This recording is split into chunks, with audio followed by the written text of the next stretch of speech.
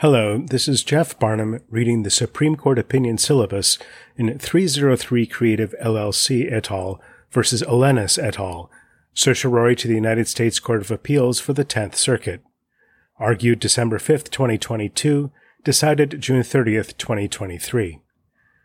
Lori Smith wants to expand her graphic design business, 303 Creative LLC, to include services for couples seeking wedding websites. But Ms. Smith worries that Colorado will use the Colorado Anti-Discrimination Act, or CADA, to compel her, in violation of the First Amendment, to create websites celebrating marriages she does not endorse. To clarify her rights, Ms. Smith filed a lawsuit seeking an injunction to prevent the state from forcing her to create websites celebrating marriages that defy her belief that marriage should be reserved to unions between one man and one woman. CADA prohibits all public accommodations from denying the full and equal enjoyment of its goods and services to any customer based on his race, creed, disability, sexual orientation, or other statutorily enumerated trait. The law defines public accommodation broadly to include almost every public-facing business in the state. Either state officials or private citizens may bring actions to enforce the law, and a variety of penalties can follow any violation. Before the district court, Ms. Smith and the state stipulated to a number of facts. Ms. Smith is willing to work with all people regardless of classifications, such as race, creed, sexual orientation, and gender, and will gladly create custom graphics and websites for clients of any sexual orientation. She will not produce content that contradicts biblical truth regardless of who orders it. Ms. Smith's belief that marriage is a union between one man and one woman is a sincerely held conviction. Ms. Smith provides design services that are expressive, and her original, customized creations contribute to the overall message her business conveys through the websites it creates. The wedding websites she plans to create will be expressive in nature, will be customized and tailored through close collaboration with individual couples, and will express Ms. Smith's and 303 Creative's message celebrating and promoting her view of marriage.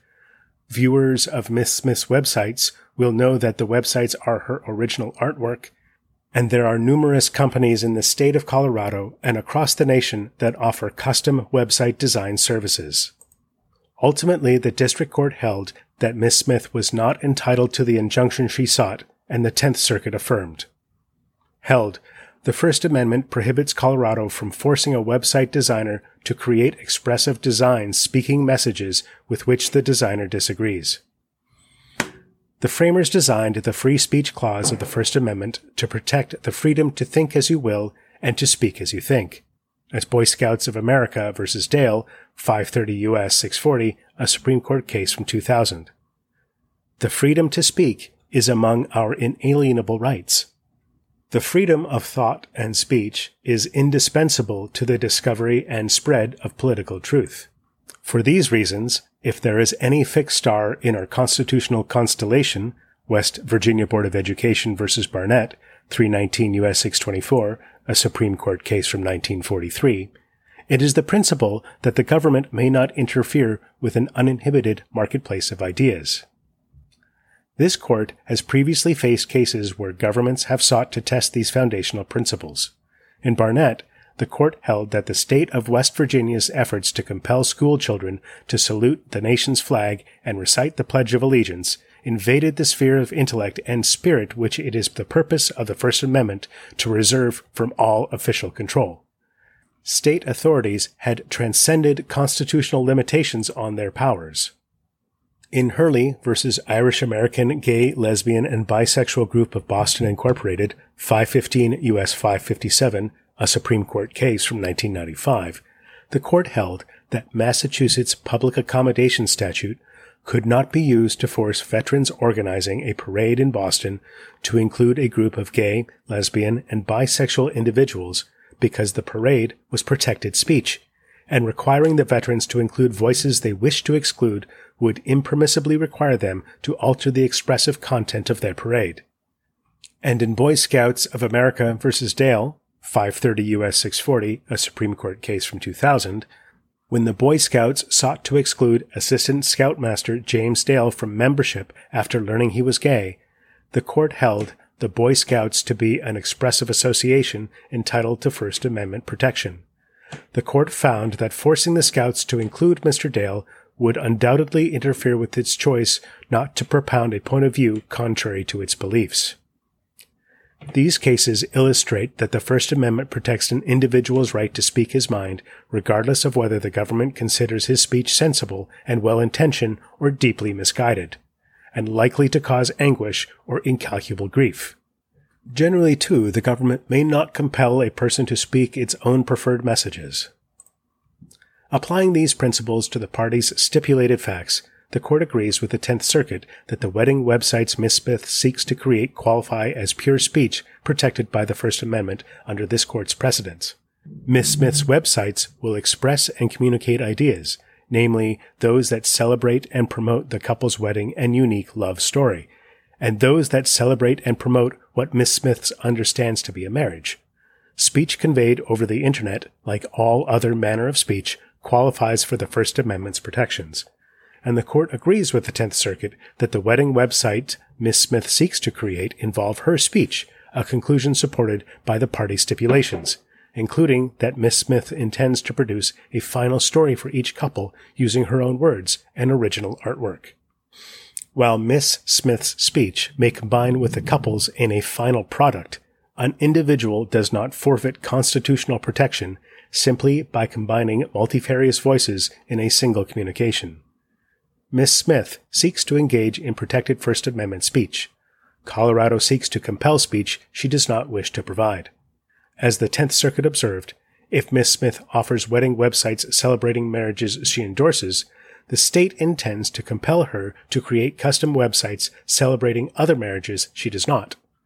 Colorado seeks to compel the speech in order to excise certain ideas or viewpoints from the public dialogue. Indeed, the Tenth Circuit recognized that the coercive elimination of dissenting ideas about marriage constitutes Colorado's very purpose in seeking to apply its law to Ms. Smith. But while the Tenth Circuit thought that Colorado could compel speech from Ms. Smith consistent with the Constitution, this court's First Amendment precedents teach otherwise. In Hurley, Dale, and Barnett, the court found that governments impermissibly compelled speech in violation of the First Amendment when they tried to force speakers to accept a message with which they disagreed. Here, Colorado seeks to put Ms. Smith to a similar choice. If she wishes to speak, she must either speak as the state demands or face sanctions for expressing her own beliefs, sanctions that may include compulsory participation in remedial training, filing periodic compliance reports, and paying monetary fines. That is an impermissible abridgment of the First Amendment's right to speak freely. Under Colorado's logic, the government may compel anyone who speaks for pay on a given topic to accept all commissions on that same topic, no matter the message, if the topic somehow implicates a customer's statutorily protected trait. Taken seriously, that principle would allow the government to force all manner of artists, speechwriters, and others whose services involve speech to speak what they do not believe on pain of penalty.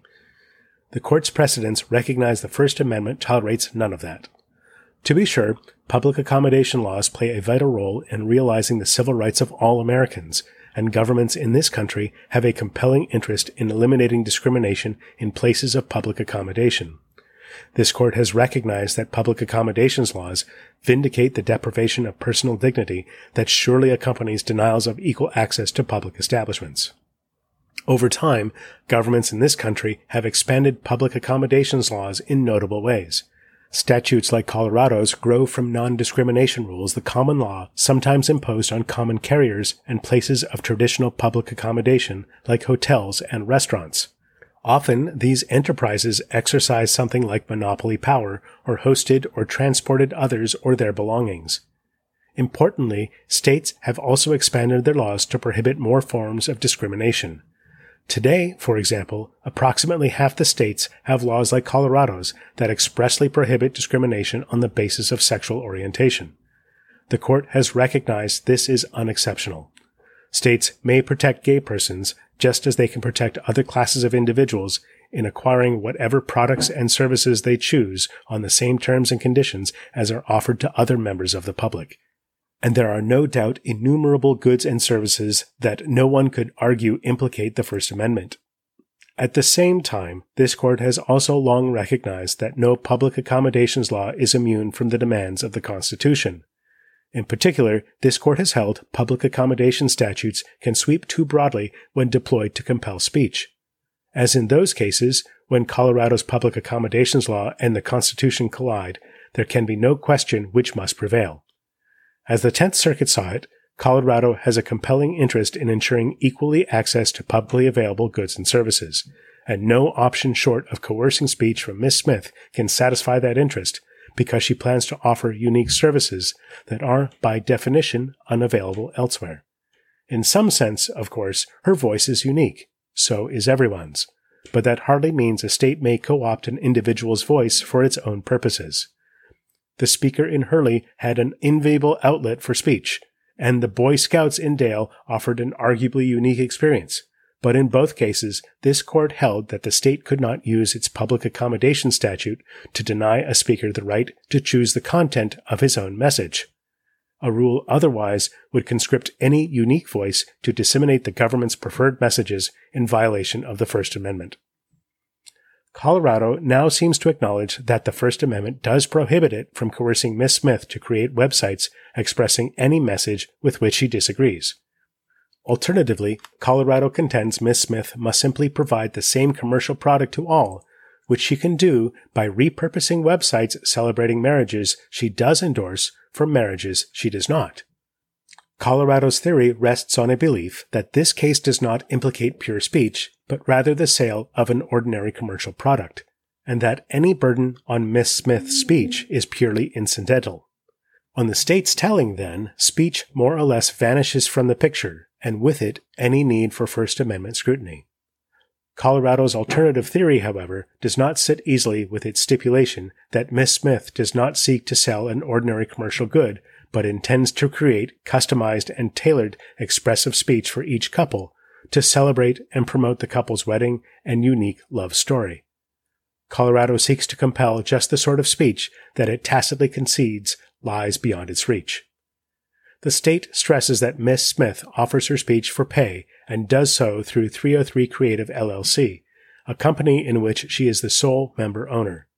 But many of the world's great works of literature and art were created with an expectation of compensation, and speakers do not shed their First Amendment protections by employing the corporate form to disseminate their speech.